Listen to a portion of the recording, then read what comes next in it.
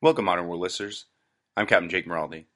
Today on the podcast, we're talking to several writers, both of fiction and nonfiction, to discuss military writing, the impact writing has on creative thought, and how to get started in writing yourself. Our guests today are August Cole, the author of Ghost Fleet, Phil Kalai, the author of Redeployment, Matthew Gallagher, the author of Youngbloods, and Major Nate Finney, the founder of the Strategy Bridge. As always, the opinions expressed in this podcast are those of their respective participants and do not constitute the position of the United States government.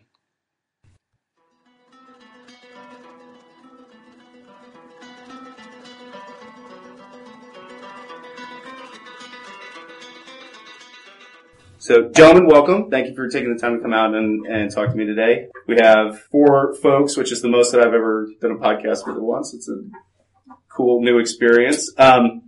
What I want to lead off with, and each of you can kind of answer this in turn, is talking about writing and storytelling, especially from a military perspective. How did you start, and what has it sort of done for you personally, your writing? I'll lead off. That's August Cole, author of Ghost Fleet. As the civilian in the room, my background was in daily journalism, and so writing was a big part of what I did professionally, and shifting from a very fact-based approach to fiction was really liberating because it actually let me really think about the aspects of what had interested me in writing about technology, writing about defense. I got to do it more on my own terms. Being a journalist was a great phase of my life, but I find that with a fiction approach, being able to really spend more time almost like sitting on the other side of the table and trying to develop even further empathy for characters you're trying to better understand is a really, I think, interesting part of this journey, I guess, that I'd say I'm on. I'm very interested in the future of conflict right now, and I expect that's going to last a long time. I'm constantly struggling to get things right as someone who's, in a world that is always going to be unfamiliar because I've never served in the military. So the dedication that you have to have as a major newspaper journalist to not making mistakes, to tracking down facts, to talking to people to get things correct, I bring that over to the fictional realm, and I think that's probably been helpful because I take it seriously, that piece of it. And I think the challenge for me and for a lot of people that are on that unfamiliar territory is always keeping the story in mind and the characters in mind, not getting lost in the details. For our military folk in the room, is it any different for you, or is it the same kind of rationale and purpose behind writing? Oh, I mean, I certainly think I have that same, I definitely need to get everything right, in the Marine Corps, but I don't write about anybody who did what I did. This is Phil Kalai, author of Redeployment. I go about, when I write something, probably the same way you go about, doing journalism. I interview people, I read books about the subject. I do a variety of just basic factual research and try and get kind of original material from interviews and things that I collect. But then the other part of it is also sort of reading literature that might be resonant, whether it's, war literature specifically or something by Joseph Conrad, right? For me, writing it's the best way that I know to kind of make sense of the world, right? You take an issue that you care about and you think you might have something to say, and you put it into a fictional context. And I find that when I do that, the challenge of then making the characters and their reactions to things seem real and authentic and complex and deep ends up just sort of obliterating whatever knowledge I thought I had about the subject. And that's the value, is that it kind of, you're gradually carving away at your own ignorance and exposing your blind spots in an area that you thought you had mastered previously. And that, that process kind of continually going back is for me just as important as like the basic kind of factual research that I'm doing, because I'm afraid that, somebody's going to come up and be like, those were not the MVGs we were wearing, whatever. Sure. Similarly, I think I write to figure out more exactly how I think about something. Mm-hmm. Matthew Gallagher, author of Youngbloods. Whether, going back to when I was just a young lieutenant in Iraq, trying to figure out what that day and what that mission had meant, and trying to sort through it, or more, now as a as an author, writing a fictional story about American society 50 years from now after continual warfare, right? That story kind of came out of conversations with young Academy cadets and ROTC cadets who have grown up in a different America than I did. And that interested me and it bothered me, and I wanted to figure out more exactly why. And that was the seed of that story, and then everything came from that seed. Something else that I think is an important process, similar to what Phil and August just mentioned, is constantly reading and constantly questioning yourself. Reading material and stories that push against my preconceived notions or my worldview, because sometimes my ignorance will be exposed, or even when I feel like my position is validated, it forces me to figure out exactly why, and forces me to look at the material I'm confronting and find the holes in it, and find the holes in that argument, and then construct maybe a counter argument or a response that is hopefully a little bit fuller. At least that's the pursuit. And it's just one small contribution to the ever evolving literary annals.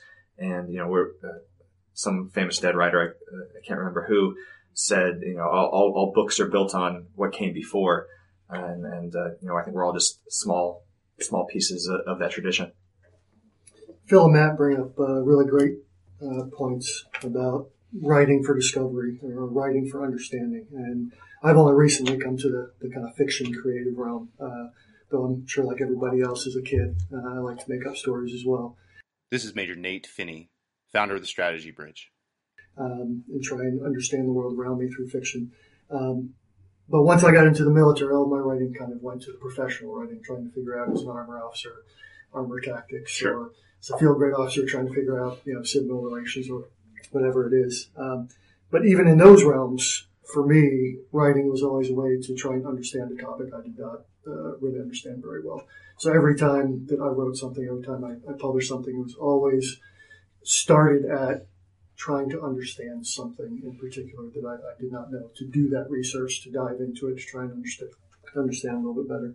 And for me, now that I'm starting to, in large part, thanks to August and a couple of other folks who have been kind of pushing creative writing back into the military, started to dive into fiction myself. And for me, it's very interesting because you're looking at or trying to discover a different aspect as opposed to something very professional and technical, and trying to understand it so that you can communicate that to an audience that is not military, so using acronyms, things like that. It's trying to understand more of the emotional aspects, which is something military officers suck at completely. When they write, they're focused very much on the technical aspect, either of the writing itself or the topic, and really kind of delving into the emotions is something that in my opinion, most military officers are not good at, and I'm horrible at. So it's really interesting to try and, supposed to look at the intellectual aspects, try and discover through fiction those more emotional aspects. So I think it's interesting that I feel like across the group here, we sort of highlighted two big buckets about what you guys are writing for. And in some cases, it's reflective in nature, sort of backwards looking and trying to understand and clarify experience you had, whether it was a deployment experience or a journalistic experience. And the other bucket seems to be the bucket that Major Finney just sort of talked about, which was writing for understanding and writing to project sort of forward into the future. Is bucketing those sort of a false dichotomy? Do you see the reflection as also helping you write for understanding, or are they a little bit more separate? I mean, I think this is August here. I think there's a lot of overlap in those activities, that there are certain things we can understand better. Of all the tools we have, for example, to think about a new technology or how, people will change, in the next 5 to 10 years because of, augmented reality. The way to write about that, is not necessarily another PowerPoint or another white paper, but really trying to actually put yourself in the shoes of people who are going to be, waking up one day and the daily routine of their life, like actually kind of thinking about your five senses. I was involved in a Path game, which is kind of like a war game for strategies, about 6 months ago. And I was really struck by how a lot of the more traditional practitioners approach the problem, which was kind of building things from the bottom up about where we want to go, in a region in the future. And I thought, well, let's do it the other way. Let's actually put ourselves in the shoes of somebody who's waking up and they walk down to the street and what do they smell? Are their tires burning, or is there sewage in the gutter, or is the air clean and there's kids running around and playing? Are they afraid? So this is the way my brain works, and that's been a really helpful way to kind of go about and approaching some of these things. And I think they're all complementary. To Nate's point, they have different roles. I think they all can play, but being useful, I think for sure, it can all be quite useful. Something I found vital is remember that writing is artifice, right? And it's kind of what David Foster Wallace would try to remind his young students, writing students, that this is about communication. It's not about expression. And that's something that really kind of can only reveal itself through rewriting over and over again. And, the first time, just getting those messy thoughts out of your head and onto the paper or the computer screen, that's an accomplishment in and of itself. But unlike maybe the term papers in college that we all stayed up and finished at 4 a.m, the process begins anew in the rewriting process and forming it to not just to the point so it doesn't just make sense for yourself, because that's not the point. That what you're actually attempting to convey is being revealed to the reader. And one of the most rewarding aspects of that journey is coming across readers who get something else entirely than maybe what you intentioned from a passage or from a piece of dialogue, but it's still very meaningful to them and impacted them in a way that brought them to converse with you about it. And that's something that sometimes writers who spend too much time by ourselves can forget. That this is an interactive process, and once it's done and in the reader's hands, you no longer have control over it. Inshallah. So I think the fact that everybody in here writes primarily fiction, maybe not major fiction, but a little bit more now, is really important to note. Max Brooks has been here a couple times and talked to me, and the very first time that we talked about fiction as expanding your ability to think creatively. And I'm curious what all your thoughts as fiction writers is about that. What are the benefits for a military officer, say, in writing fiction? What do we gain by doing that? I think there's two really important things. One is empathy. By really trying to inhabit a character, you can really get outside of your own self. And the second, and this is something, at Ghost Fleet we did, which was to really check blind spots and test out ideas that people may be holding dearly, but could be really, really wrong or bad. And I think using fiction to as a sort of prototype for some of the ideas and concepts that a cadet might have can be a really effective and engaging way to not only experience that yourself, but also share it, because it's a lot easier sometimes to share something that's in that narrative format than a PowerPoint slide or something else that officialdom might want you to produce. I mean, it's reading fiction, writing fiction is the act of putting yourself into the people's skulls, right? Learning to look at the world from different perspectives and be able to think in that way. We have a friend, Elliot Ackerman, who's talking about this book that he wrote about the Syria conflict. Recently just came out, Darkness at the Crossing, which is fantastic.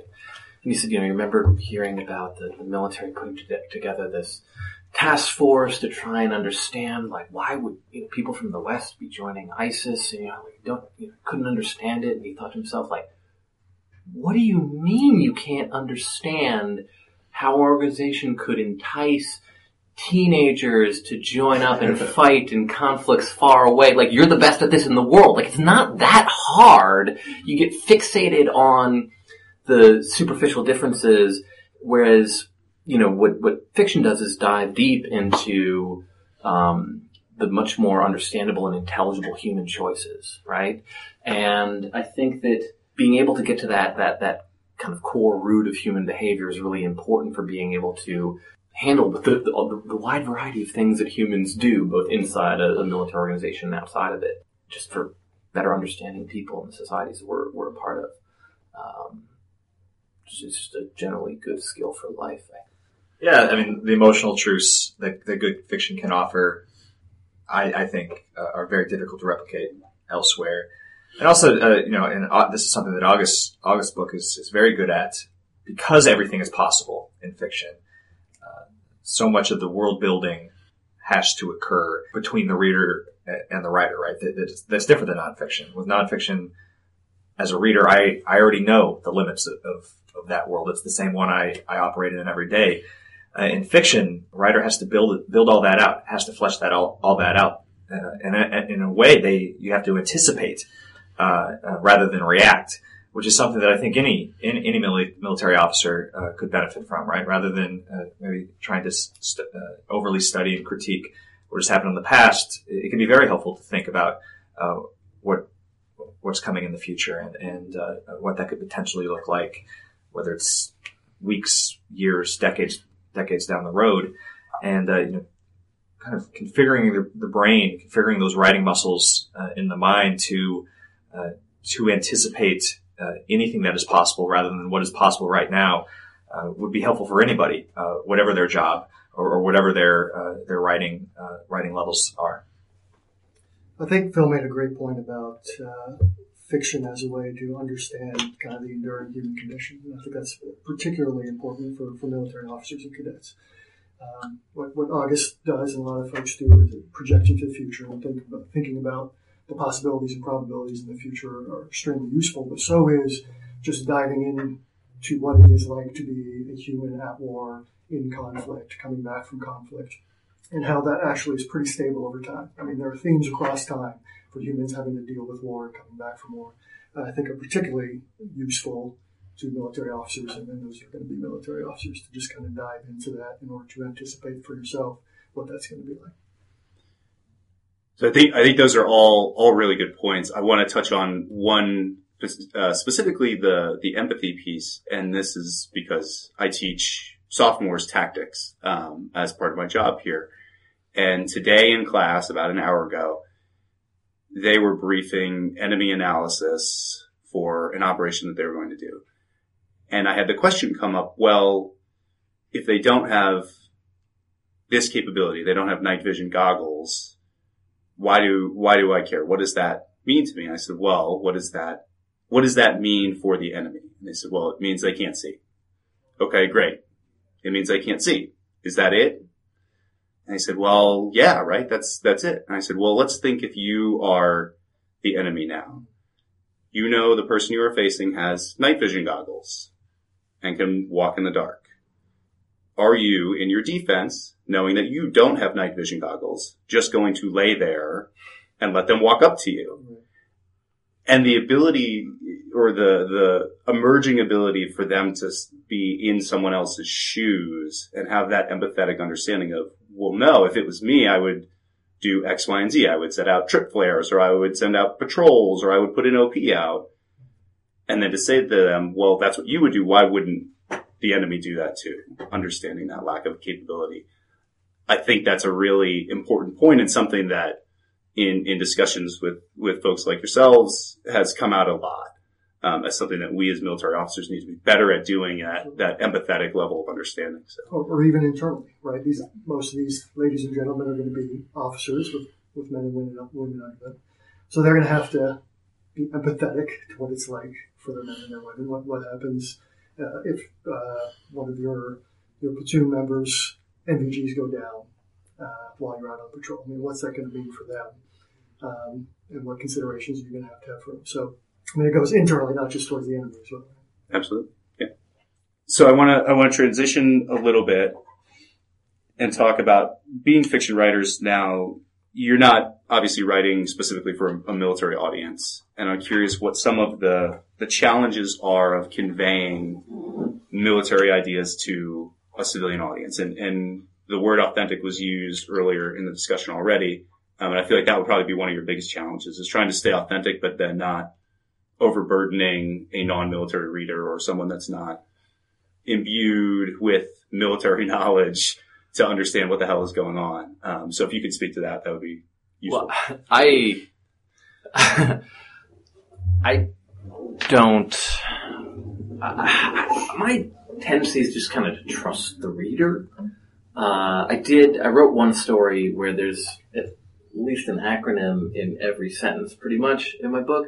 It is the number one source of my 1-star reviews on Amazon. So, 1 stars are okay, because it means that you really upset somebody, which means they care. Yeah. It's the mediocre 3 stars that hurt, that cut the deepest. I think that the real thing is to stay true to the character, right? And if you're writing deeply in, that character's through that character's worldview, people will follow you even if they're not familiar with everything about the world that you're talking about. Like Tolstoy didn't write like, oh my God, like readers in the 21st century are not going to understand Russia right now.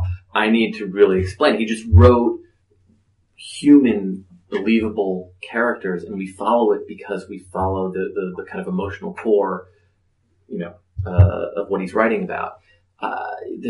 Francois Mauriac, the French novelist, in his Nobel Prize speech, said we always believe so much in our own uniqueness. And we forget that the characters who we read as a child who seem to describe our lives to us, we're from cultures so radically different from ours. And so I think I write the way I think the character would talk. And if that character is going to talk in a way that would be really alienating and off-putting to a civilian reader, there's something valuable in that. And, I have civilian readers who I ask them to read a story and just go, is this totally unintelligible? To give me a heads up. But I don't allow that to sort of cut into the way that I'm writing the character, because the first thing is, what is that voice? What's the most kind of true voice that this person would have? And then if you need to have a slight gloss on something because it becomes important, but there's much less of that stuff than you think. I think there's also a way to think about something that's credible and something that's authentic as being different. And, as a writer, I think you sometimes just have to do the thing that your ear tells you is the right way to have a character, as Phil was saying, speak. And it may be something that the reader has to come to grips with, and that is helpful. At the same time, the challenge is, how do you make a story accessible? And if someone's emotionally invested, then they'll most likely stick through that. There's an interesting facet too, and I don't know if you found this, but audiobooks, is that people can relate to a story differently as well. And then especially in the kind of military genre, a lot of the reader is actually a listener.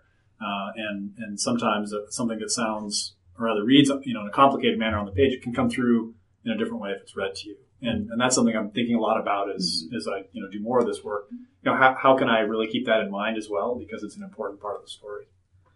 Yeah, this is a question that comes up a lot in some of the writing workshops I teach, particularly with veterans who've just left the military. And two of the stories that I use for it are Phil's OIF acronym story, and then Catherine Ann Porter's Pale Horse, Pale Rider, because both in their own ways teach aspiring writers that again, the writing is artifice, right? We're not replicating reality. There's no way to do that. Already, any type of writing, right? It's already going through a conduit of the writer's mind. It's already going through another conduit of the reader's mind as they're taking that in. So simply seeking to transcribe reality or replicate it is not going to, A, it's not going to work, and B, it's just not going to end up being very interesting or very good. So, how do you have to have, as you build out your world, as you build out your characters, as you build out these conversations, it has to have its own inherent logic. It has to have its own inherent interconnectality. Those relationships have to make sense similarly to the way they do in the world that we operate in, but they're not the same thing. So, this is a very base example, but hopefully it works, right? IED or roadside bomb. One is the military term. The other is probably going to be more relatable to more civilian readers. Usually, for me, at least as a writer, and as a reader, it depends on how it serves the story, right? If it's revealing, is it happening in a piece of dialogue, right after a blast, and these are military personnel? Yeah, IED makes a lot of sense. Is it a vet trying to show off at a bar, as he's telling a war story? Yeah, he's going to use IED. But if I'm just using IED because that's the way it was, that's not good enough, right? And I have to really kind of go back and figure out how that term is going to best serve the story or best serve the character utilizing it. And then that's just a term, but then you can extrapolate that to the sentence level, to the paragraph level, to the story level, and through rewriting, whatever you're working on is going to benefit from that kind of rigorous attention. So to wind up here, we're running a little low on time. I want to ask for cadets or anyone really who are interested in writing, how do you go about getting started? How do you get over that first initial sort of daunting hump of how do I create a process to write, or how do I come up with an idea of what to write? What's your best advice for how to go about doing that? So let me jump in real quick from a kind of a serving officer perspective. Is the main thing is finding the time, right? And what I've said in a couple of different forums, you have to treat reading and writing like PT. So a military officer will get up every morning and go do PT because that's what's expected of them. If they're interested in writing, if they're interested in improving their craft, they have to do that, dedicate that time as well. So one thing I recommend is when you're doing PT, at least it is for me, your mind is racing. You're actually getting all of your ideas going as you're running, as you're lifting. So crafting 30 minutes an hour after your PT is a great time to either whether it's just pick up a book so that you're feeding your mind and keeping your mind going, or it's actually sitting down, typing on the computer, writing is the best time to do it. You just have to kind of dedicate time to it. Ernest Hemingway said a lot of deeply reckless and deeply stupid things, but one thing that is good for aspiring writers is remembering that every first draft is BS. You study these masters that you read these masters and you think, man, how did they ever come to such deep and meaningful revelations of humanity through a lot of rigorous attention. You can study some of these masters and look at their first drafts to include Fitzgerald, to include Salter, to include Borges, and they weren't that good the first time go around. They were pretty good the first time go around, but they weren't that good. And when I was an aspiring writer, that gave me a lot of freedom to try weird things, to try different things, the freedom to fail, and to get back after it the next day, like Nate just mentioned, that not everything had to be perfect the first go round. Building onto that point, finding readers who are also interested in writing definitely helps.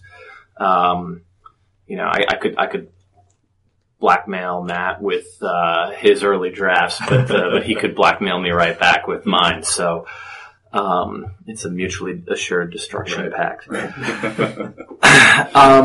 And just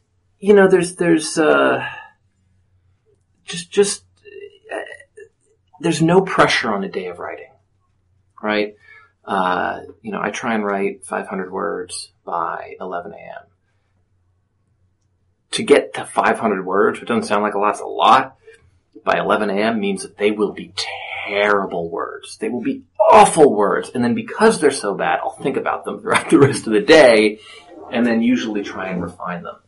My target is by the end of the week, after having written 500 words a day by 11 a.m., then continue to work for the rest of the day, have about 1,000 words at the end of the week that I'm not ashamed of, right?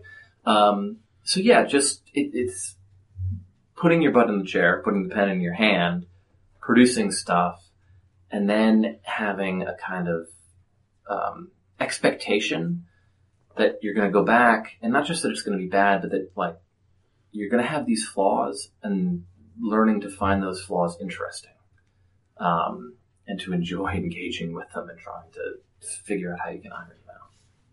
I think for people who are time pressed, to separate the act of thinking about the writing and the writing itself can be helpful. So that, as Nate said, if you've done something in the early morning physical and your blood's flowing, that you could spend 30 minutes and crank out even a couple hundred words, but you've been thinking about it for the preceding day. And that'll allow you to have that efficiency. And if you can be kind of good to yourself and acknowledge that it's not going to be great every day, and that's actually part of being a writer, is being okay with it sucking. And sometimes it will physically feel bad to sit down in your chair and write, but you have to do it because that one day that it feels great, if you're not sitting down, you'll never have given yourself that chance. And I think that's a really important kind of mantra. But again, I think separating some of the writing and the thinking will help people who are really time crunched. Well, gentlemen, that's kind of all the time we have to talk. I appreciate you coming down and talking to me, and look forward to the panel this afternoon. So thanks for the visit. Thanks for having us.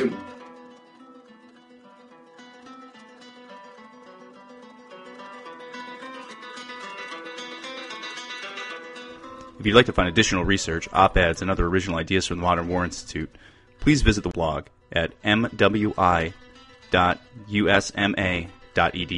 or follow us on Facebook, Twitter, and Instagram. You can find new episodes of the Modern War Institute podcast on iTunes and Stitcher. For the Modern War Institute, I'm Captain Jake Maraldi. I hope you'll join us next time for more in-depth discussions on war, policy, and leadership.